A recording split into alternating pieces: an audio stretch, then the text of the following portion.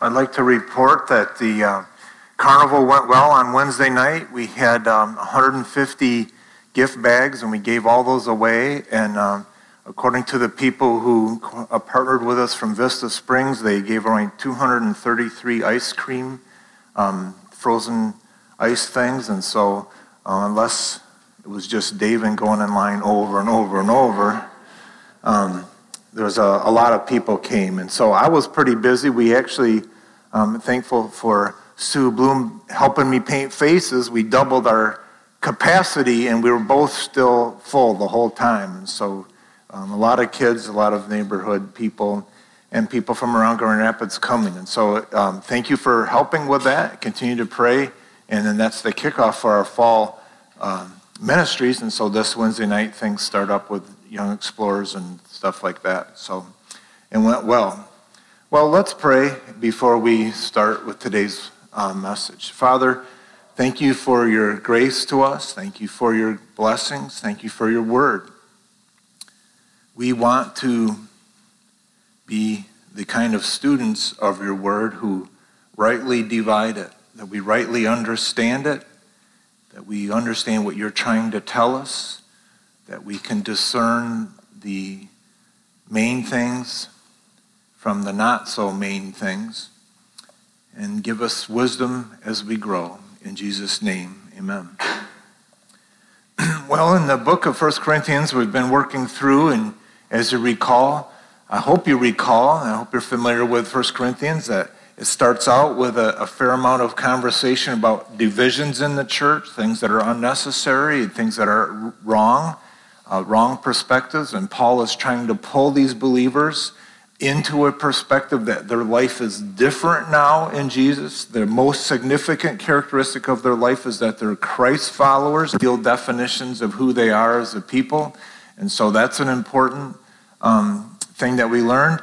And then we started to address some significant difficulties, like sexual immorality, how to control yourselves, and then the whole issue with marriage and separation and divorce and all those things. And then he entered into a list of things, and one of the list of things was meat offered to idols, and we spent 4 chapters talking about how that whole thing, that seems to be sort of culturally bound, but not really.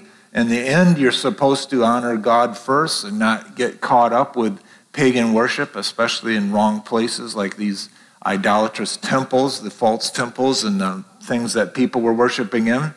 And so he's going through this list, now about this, now about this, now about this.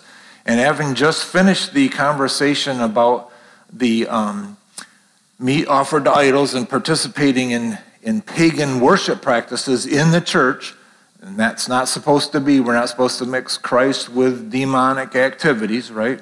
And so on that thing, then he stops, and kind of in the middle here, it appears that he's not really addressing a list anymore, a list item. He'll do that again in a couple of chapters, a couple of weeks from now. But right now, he's going to stop and say, I have something to praise you for and something not to praise you for. So there's information that's come to him about how they're worshiping. They have learned not to participate in these temples of the demons as false idols, but now there's some things in the way they do church, in the way they worship. One is commendable, and that's this thing about the women wearing head coverings, and the other one is not commendable, and that's the way they were doing communion. And so in a couple of Sundays, we'll talk about the communion, but today we're going to talk about head coverings. So let me read this for you in 1 Corinthians chapter 11, starting at verse 2, and you're welcome to read along in your own copy of the Bible if you'd like. And he says, I praise you. So like I said, he's going to say, I praise you for some things. He says, I praise you for remembering me in everything and for holding to the traditions just as I passed them on to you. So they've been doing something right. And he says, but I want you to realize that the head of every man is Christ, and the head of the woman is man, and the head of Christ is God. Every man who prays or prophesies, you need to understand this word prophesy is truth-telling. It doesn't mean predicting the future necessarily. That can be part of it, but 80 to 90% of the time, it just means speaking. Like right now, what I'm doing is I'm prophesying, I'm preaching. That's what this is. So every man who prays or preaches or declares truth, every man who prays or prophesies with his head covered dishonors his head. But every woman who prays or prophesies with her head uncovered dishonors her head. It is the same as having her head shaved. For if a woman does not cover her head, she might as well have her hair cut off. But if it's a disgrace for a woman to have her hair cut off or her head shaved, then she should cover her head. A man ought not to cover his head, since he is the image and glory of God, but woman is the glory of man. For man did not come from woman, but woman from man. Right? God took a rib out of Adam's body and formed the woman. But neither was man created for the woman, right? But the woman was created for man, because God came into the garden and said it's not good for man to be alone, so he made a helpmate for her. So the woman is from man and for man, and it's written that a woman ought to have authority over her head because of the angels. And nevertheless, in the Lord, a woman is not independent of man, nor is a man independent of woman. So even though God set it up that woman would be made for the man and from the man, it's not like they're independent, and nor should guys get it all that they're all this and the women aren't, because we're not dependent of them either, right? For nevertheless, in the Lord, woman is not independent or separate or undefined from man, nor is a man independent of woman. For as woman came from man, so also what? Man is born of woman. So we depend on them too. I wouldn't be here if it weren't for my mom. And so, but everything comes from God. So this is God's plan, God's design. Judge for yourselves.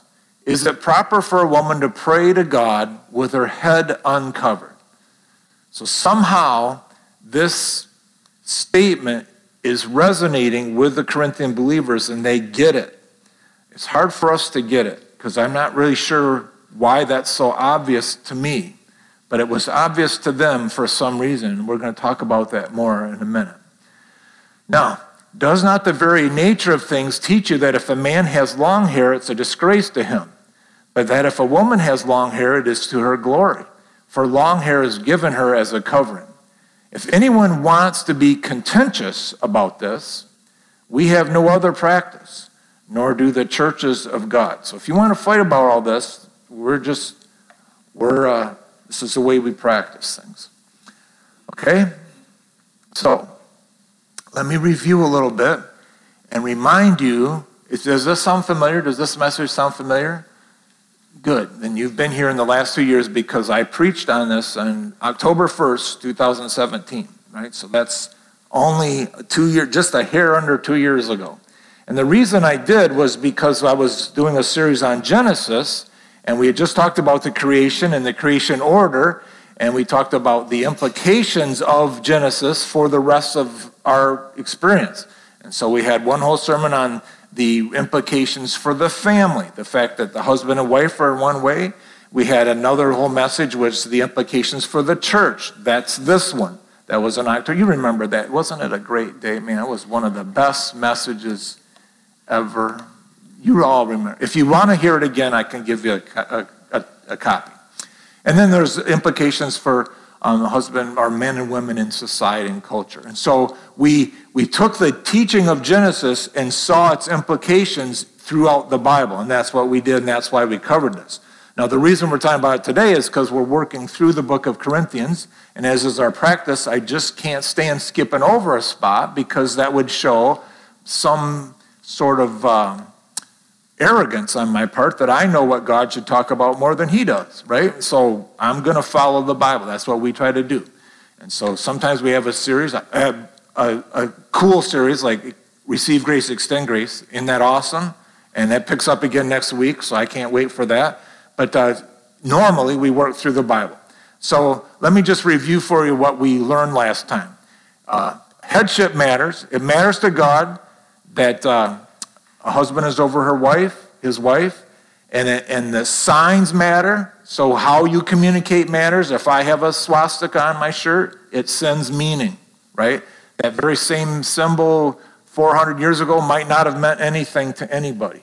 But symbols have meaning, so signs matter. So in the Corinthian context, there was something about having your head covered. Either there was something to do with the temple worship or the pagan prostitutes. I've heard that the prostitutes, part of the pagan worship, the temple prostitutes had shaved heads, and so maybe it was some kind of identification with that. But somehow it mattered to the Corinthians. And specific signs are culturally bound, right? Which sign is which? Are there any signs today? I don't know. I'm sure we have them. When I was a teenager, I was telling my boys yesterday some memories from the 60s. I wasn't a teenager in the 60s, but I was a little boy. And they couldn't believe things like before color TV and before seat belts and before air conditioning. Anyway, so...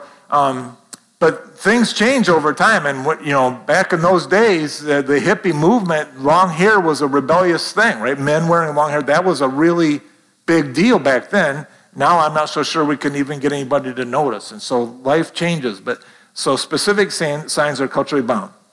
The other thing we learned is that gender matters to God, that there are two genders, they are different, and God makes the call, right?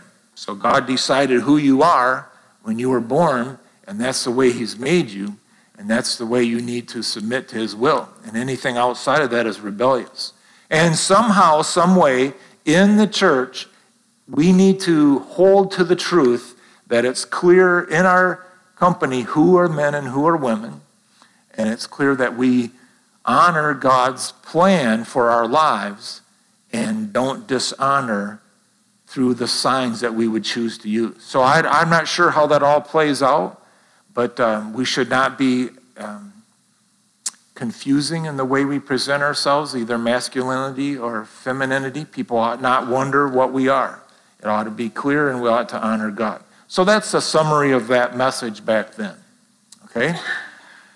The point is that I want to use today is to take this occasion is to borrow a phrase I hear from Alistair Begg quite often. I listen to his podcast, and I'm sure he's probably borrowed it from someone else, but he often says, the plain things of the Bible are the main things of the Bible.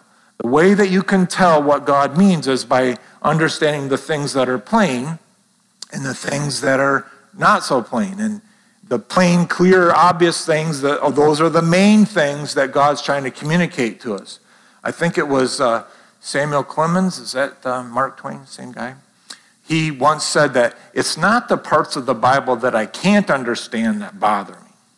It's the parts of the Bible that I do understand that bother me. He was not a believer that I know of, but he was afraid of the clear teachings of the Bible.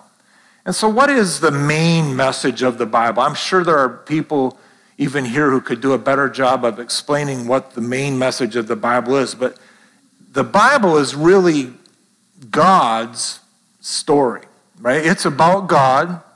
He's the creator. He's the source of all life. He's a being other than us. He's holy, and he's uncreated and self-existent, and he caused the universe and all that is in it to exist through the power of his word. And he created in that universe persons, human beings who are persons. And we are in his image. And in his image, we are able to somehow relate to him and communicate with him and understand him in some analogous way. We understand beauty. We understand morality, right and wrong. We know what guilt is.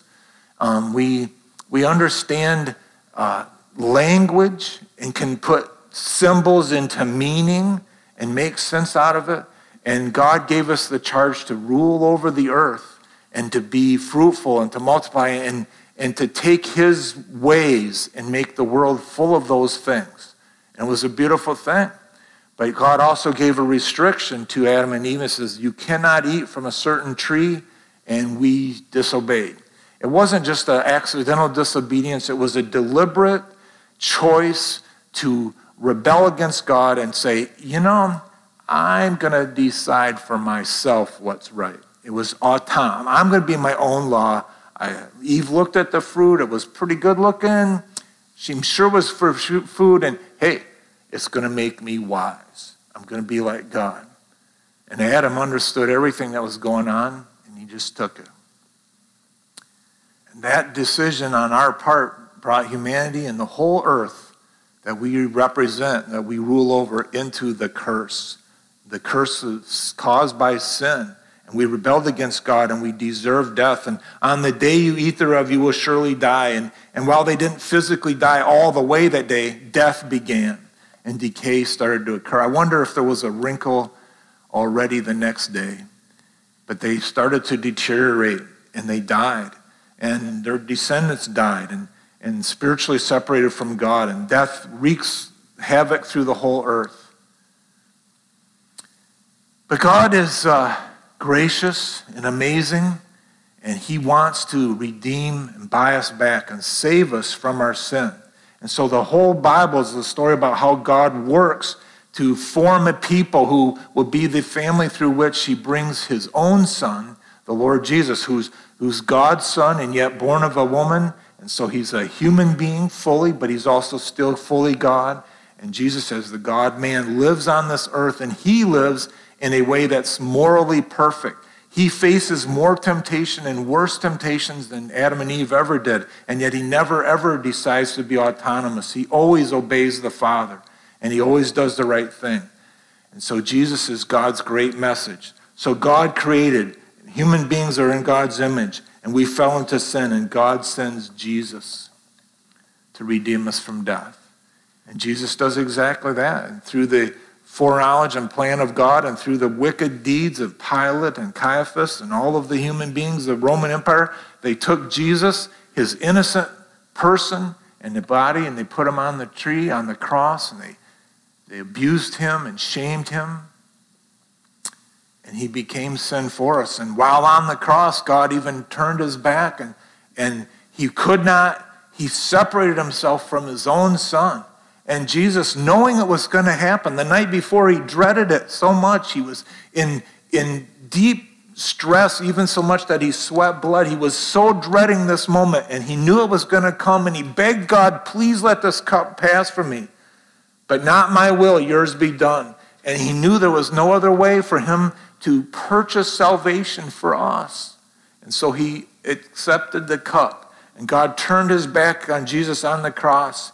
And Jesus cries out, my God, why have you forsaken me? And he quotes Psalm 22 and the whole context of Psalm 22 about the abuses of Satan against Jesus' body and spirit at that time. And Jesus endured our hell on the cross. And it was so shameful that God covered the shame by making the whole earth dark during that time. 3 hours of darkness. And even the pagans who were there watching beat their chests and say, surely this was the Son of God. They knew something was going on, cosmic. And at the end of that time, Jesus raised his voice and said, it's finished. And he gave up his spirit. Nobody killed Jesus. He gave it up, and he died.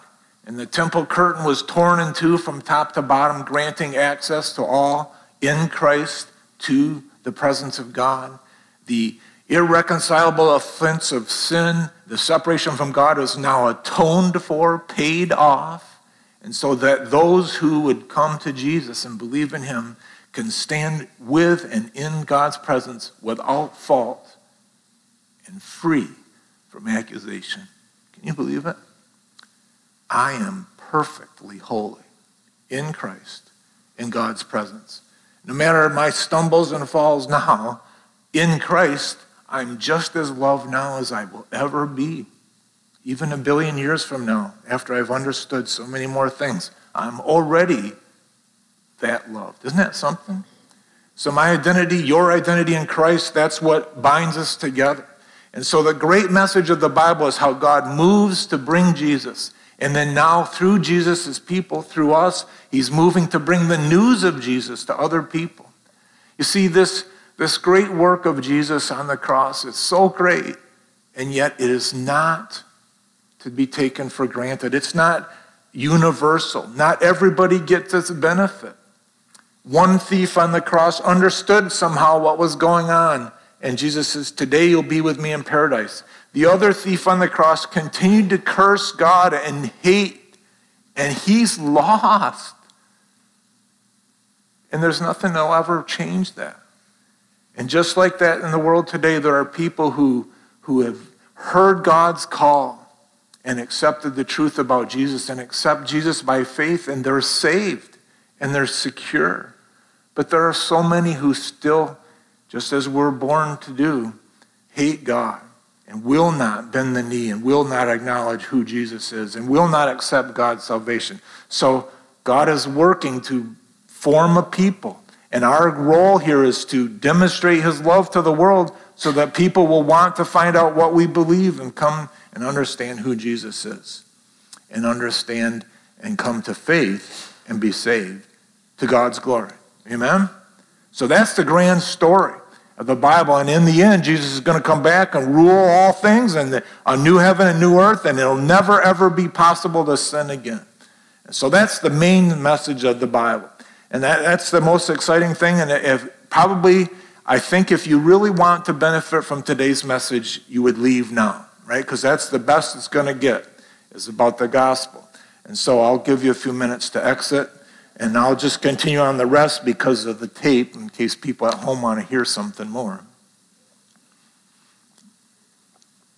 I'll quote a friend of a pastor I heard. He said, "I'll pray bad things happen to you." Yeah. Just joking.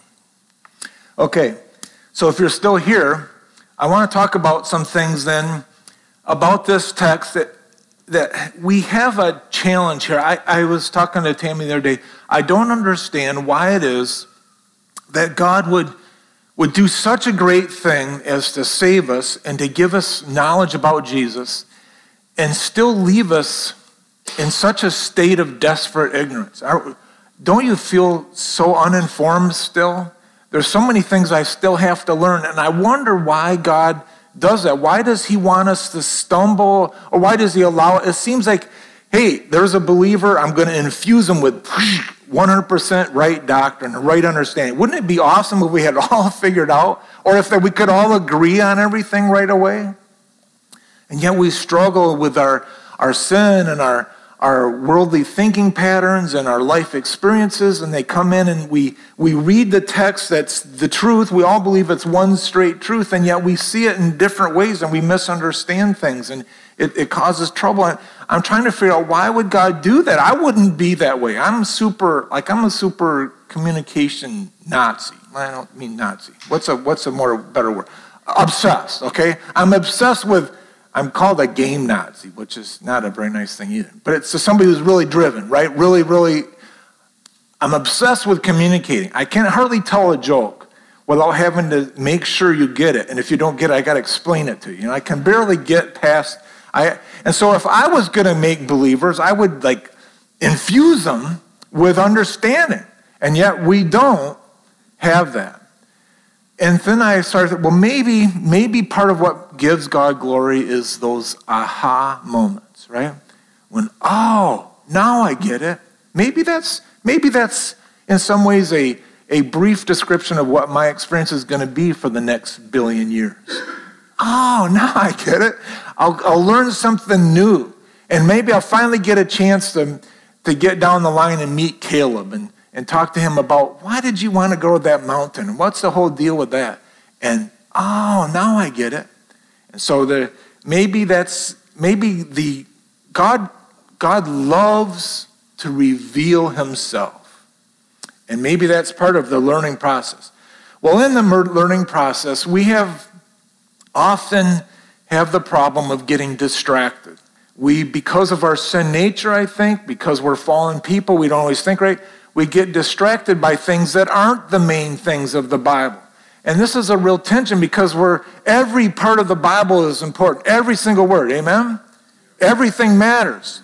And yet some things are just too obscure for us to figure out here, and we can get distracted by those, even to the point that we would miss the main things. And so it's a temptation that's common to man. It's not uncommon to Jesus' day. You remember how the disciples who the Pharisees who would oppose Jesus say, how can this be the Messiah? We don't even know where he comes from. And someone else says, well, we know that the Messiah has to come from Bethlehem, but this man we don't. And they would argue about all these details of things that they speculated and couldn't figure out. And they were able to basically get themselves to completely rejecting who Jesus was because they couldn't get themselves out of the details. There were so many little picky things but see, down deep inside, they didn't want to believe that Jesus was the Messiah. And so they whole categorically, Judaism rejected Jesus. And so it's the same danger we have today. So let me give you some examples of what I'm talking about. First of all, what's with the angels? All right? Did you catch that phrase that I read today? It is for this reason that a woman ought to have authority over her head because of the angels. Now, that's a little line in there. What's going on with the angels? Why does a woman have to show the sign of authority, whatever the sign it is? Why does that matter to the angels? Well, if you take that phrase and you couple it with this sort of obscure text in Genesis 6, when human beings, this is before Noah's flood, right? When human beings began to increase in number on the earth and daughters were born to them, the sons of God saw that these daughters were beautiful and they married any of them they chose. Then the Lord said, my spirit will not contend with human beings forever, for they are mortal. Their days will be 120. And then he says, then the Nephilim were in the earth in those days, and also afterward. Nephilim is the Hebrew word for giant. So it's giants. Were in the earth in those days, and also afterward. When the sons of God, again here, the sons of God went to the daughters of human beings and had children by them, they were the heroes of old, men of renown. So, what's with the angels? So people have actually taken these two phrases and come to the conclusion that angels are sexually attracted to women, human women. And they would go back to this thing and say that the sons of God is a reference to angels. And they saw these daughters of human beings being born, and they said, yowza, yowza. And they go down, and they have offspring with them, and that's where the Nephilim came from. Does that sound familiar to you at all? Like Roman and mythology, right? The whole Zeus comes down and has a Hercules, I think, isn't he the half god, half man, or Odysseus, or all those nonsense stories. So then that's an obscure thing that people have gotten messed up on. Now, I was listening to a DVD called the Prophecy Summit, and one of the topics in the DVD I was watching. It was a movie as a speaker, and the speaker was supposedly an expert on prophecy, and he was talking, his topic of this particular message was UFOs. And he was talking about UFOs, and in his presentation, he said that UFOs are a sign of Satan. Satan has the power to do signs and wonders in the heavens. And what the UFOs is, the angels, fallen angels, satanic angels, are trading technology for women. And that's how Nazi Germany had so much advanced technology and their aircraft, and why they basically, the satanic worshipers were giving women to demonic angels, and in return, the angels were teaching them about technology. And that UFOs are just advanced technology today of that somebody somewhere is trading women for them. I'm not sure where those are. Now, you need to understand that is not true. It's a bunch of malarkey. Let me at least quote this part. Matthew, in chapter 22, Matthew 29, some of Jesus' enemies came to Jesus, and again, they took an obscure thing and tried to argue with Jesus, and they said, now, you say there's a resurrection. These are the Sadducees who do not believe in a resurrection, and they said, you need to, there was this man who was married, and then his wife died, and so, there was a woman who was married, and her husband died, and so then somebody else married her again, and then that husband died. She married 7 men. They all died off. She must have been poisoned, right? And so the question is, now, Jesus, we got you on the rocks, because we got you in a hard place. When they get resurrected, whose wife will she be? She had 7 husbands. And so they were trying to take some obscure thought to prove there was no resurrection. And Jesus responds with, you are in error. And I love the King James. You are greatly in error. For 2 reasons. Because you don't know the scriptures, right? You're twisting the Bible, and you don't know the power of God. And so you're in great error. And look what Jesus explains. At the resurrection, people will be neither married nor be given in marriage. So you need to understand that in heaven, we're not married anymore. We're going to be like what, class? The angels. So does Jesus think that angels have it for human women? No, not at all. They're neuter. They're unable to procreate. They manifest themselves in masculine form, but they're not biological like that, okay? So it's ridiculous. And he says, but about the resurrection of the dead, have you not read the scriptures? God said, I am the God of Abraham, the God of Isaac, and the God of Jacob. He's not the God of the dead, but of the living, and his enemies were flummoxed and left, right? And so that whole thing about the angels is not true. All right, so how do we go back and explain these obscure texts that I read? All right, so first of all, this one. What is the reason that women have to have a sign over their head because of the angel? What is another explanation? Well, I think the cleanest one from the Bible is angels understand chain of authority. It's offensive to them in worship when people are not in authority, not under the right response. And so we should do it to honor the angels, to honor their submission to authority the same way. So it has nothing to do with sexual attraction.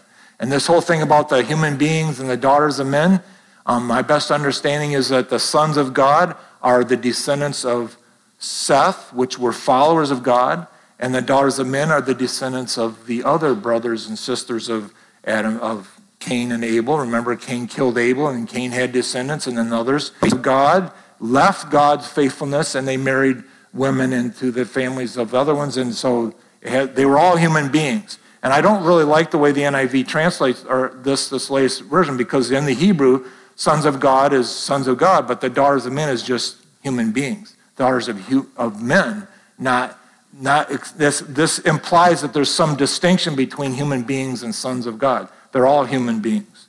And so it's just the degradation of the godly line, the descendants of Seth. And guess what Nephilim are? Big guys, right? Are there big guys in the world today? Some. Maybe not as big as Goliath, but there's big guys around. And there's small people, pygmies we used to call them, right? They're small people. Really, it just so happens how the gene pools get mixed up. And also this word Nephilim, if this really were just the descendants of angels and people, there's another reference in Chronicles that says there was Nephilim in the land when they were going to, remember they sent the 12 spies into the land of Israel to see whether or not they wanted to take the land. And they said, there's Nephilim in the land. Well, that was after the flood.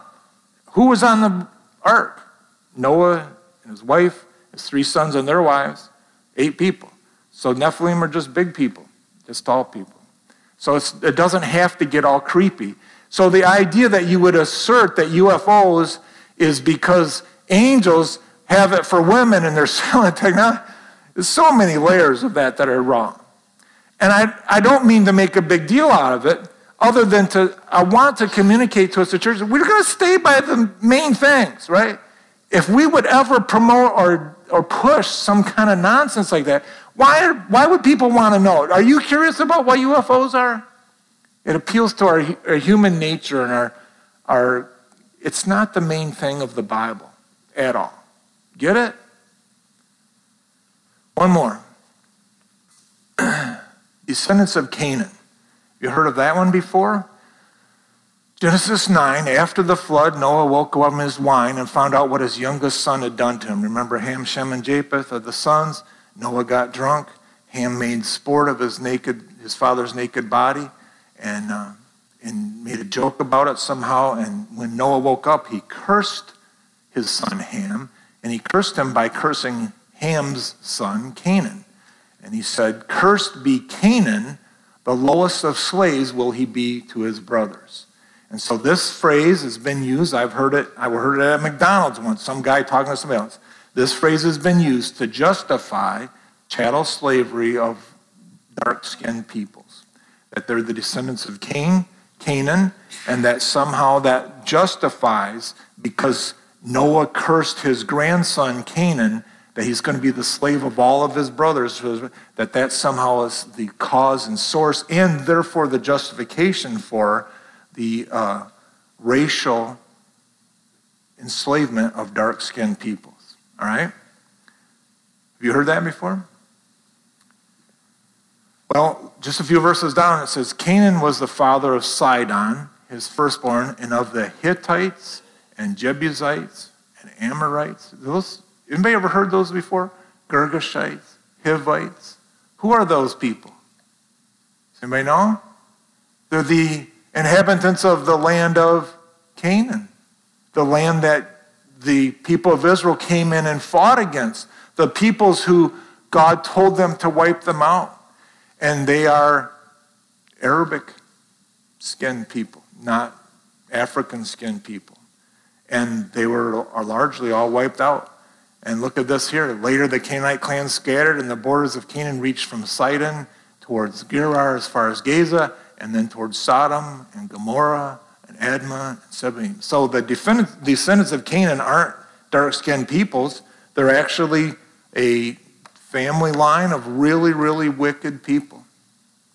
And God gave permission and commanded Joshua to attack and destroy these peoples. But remember, he tells Abraham, the iniquity of the Canaanites has not yet been full. God waited for their evil to be so evil that it deserved annihilation before he sent them in. And Sodom and Gomorrah was part of that annihilated people group. So the point is that there's no justification in the Bible for chattel slavery based on skin color, for sure. But that's another example where somebody takes a side thing and they come with their predispositions and their bias, and they want to justify the sin within their own heart, and they use a piece of the Bible for their power. Have you ever seen anybody do that? Hey, I'm free. I can do whatever I want, right? The Lord helps those who help themselves, which isn't even in the Bible, right? And people quote these things, and Corinth was full of those kinds of people. Hey, body for food and food for the body, doesn't matter what I do. Those are distortions of the truth. All right? You with me? So let's not get caught up on bad things. All right. If you have any other ones, text me at 6. Oh, time's up. Sorry, we don't have time. But I was open to that possibility. Okay? I could go on and on. I had prepared to discuss one other source of these problems. A lot of times, in my experience, there has been a healthy and yet both dangerous interest in the Israeli Jewish roots of Jesus' faith. It's important for us to understand Judaism and its culture and the world that Jesus lived in. It's important for us to understand that.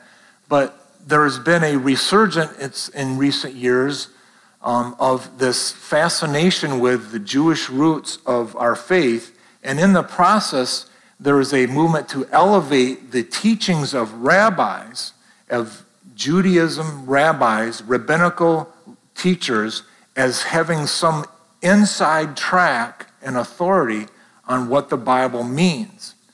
And yet these are the descendants, these are the teachings and the writings of the very same people who rejected Jesus and crucified him. And so to trust a Jewish rabbi just because he's got that title is pretty dangerous, I think. And there's, in the Bible, Paul writes to Timothy and he says, "As I urged you when I went to Macedonia, stay there in Ephesus so that you may command certain men not to teach doctrines, false doctrines any longer." And listen to this, "nor to devote themselves to myths and endless genealogies." One of the characteristics of these rabbinical writings is a lot of mythology and a lot of genealogy stuff. And so I just want you to have your guard up. Consider the source.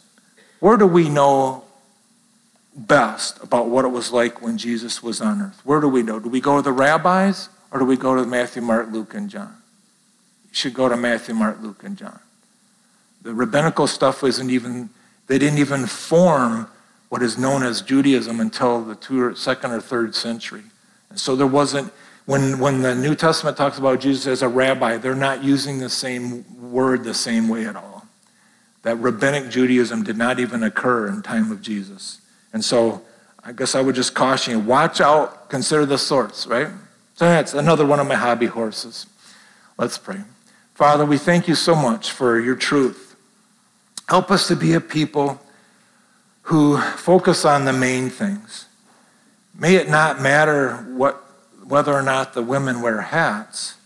May it matter in our hearts that we submit to your plan for our lives. May we do all things decently in order to honor Jesus. And may our most significant identity be found in Christ, not in any other cultural or educational preferences. Father, the amazing thing is that I'm a sinner saved by grace. And we thank you in Jesus' name. Amen. Well, stand and sing with us our closing song.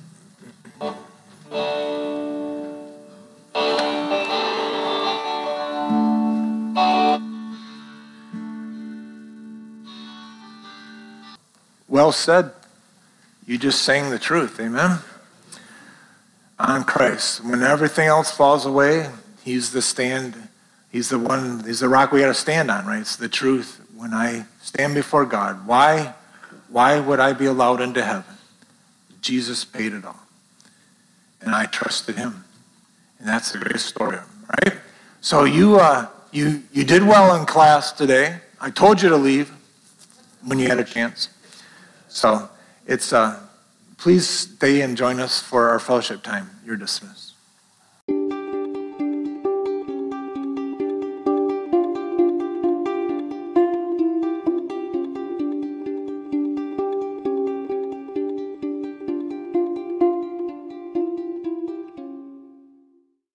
Thank you for listening to this sermon from Wyoming Park Bible Fellowship. We hope and pray that it strengthened your faith and pointed you to Jesus. We want you to know, too, that we grow in our faith not just through listening to sermons, but by becoming part of a local church. If you're not part of a local church, we pray that you'll visit one soon. And if you're in the Grand Rapids or Wyoming area, we want to invite you to join us each Sunday morning at 9:30 for worship. May God bless you.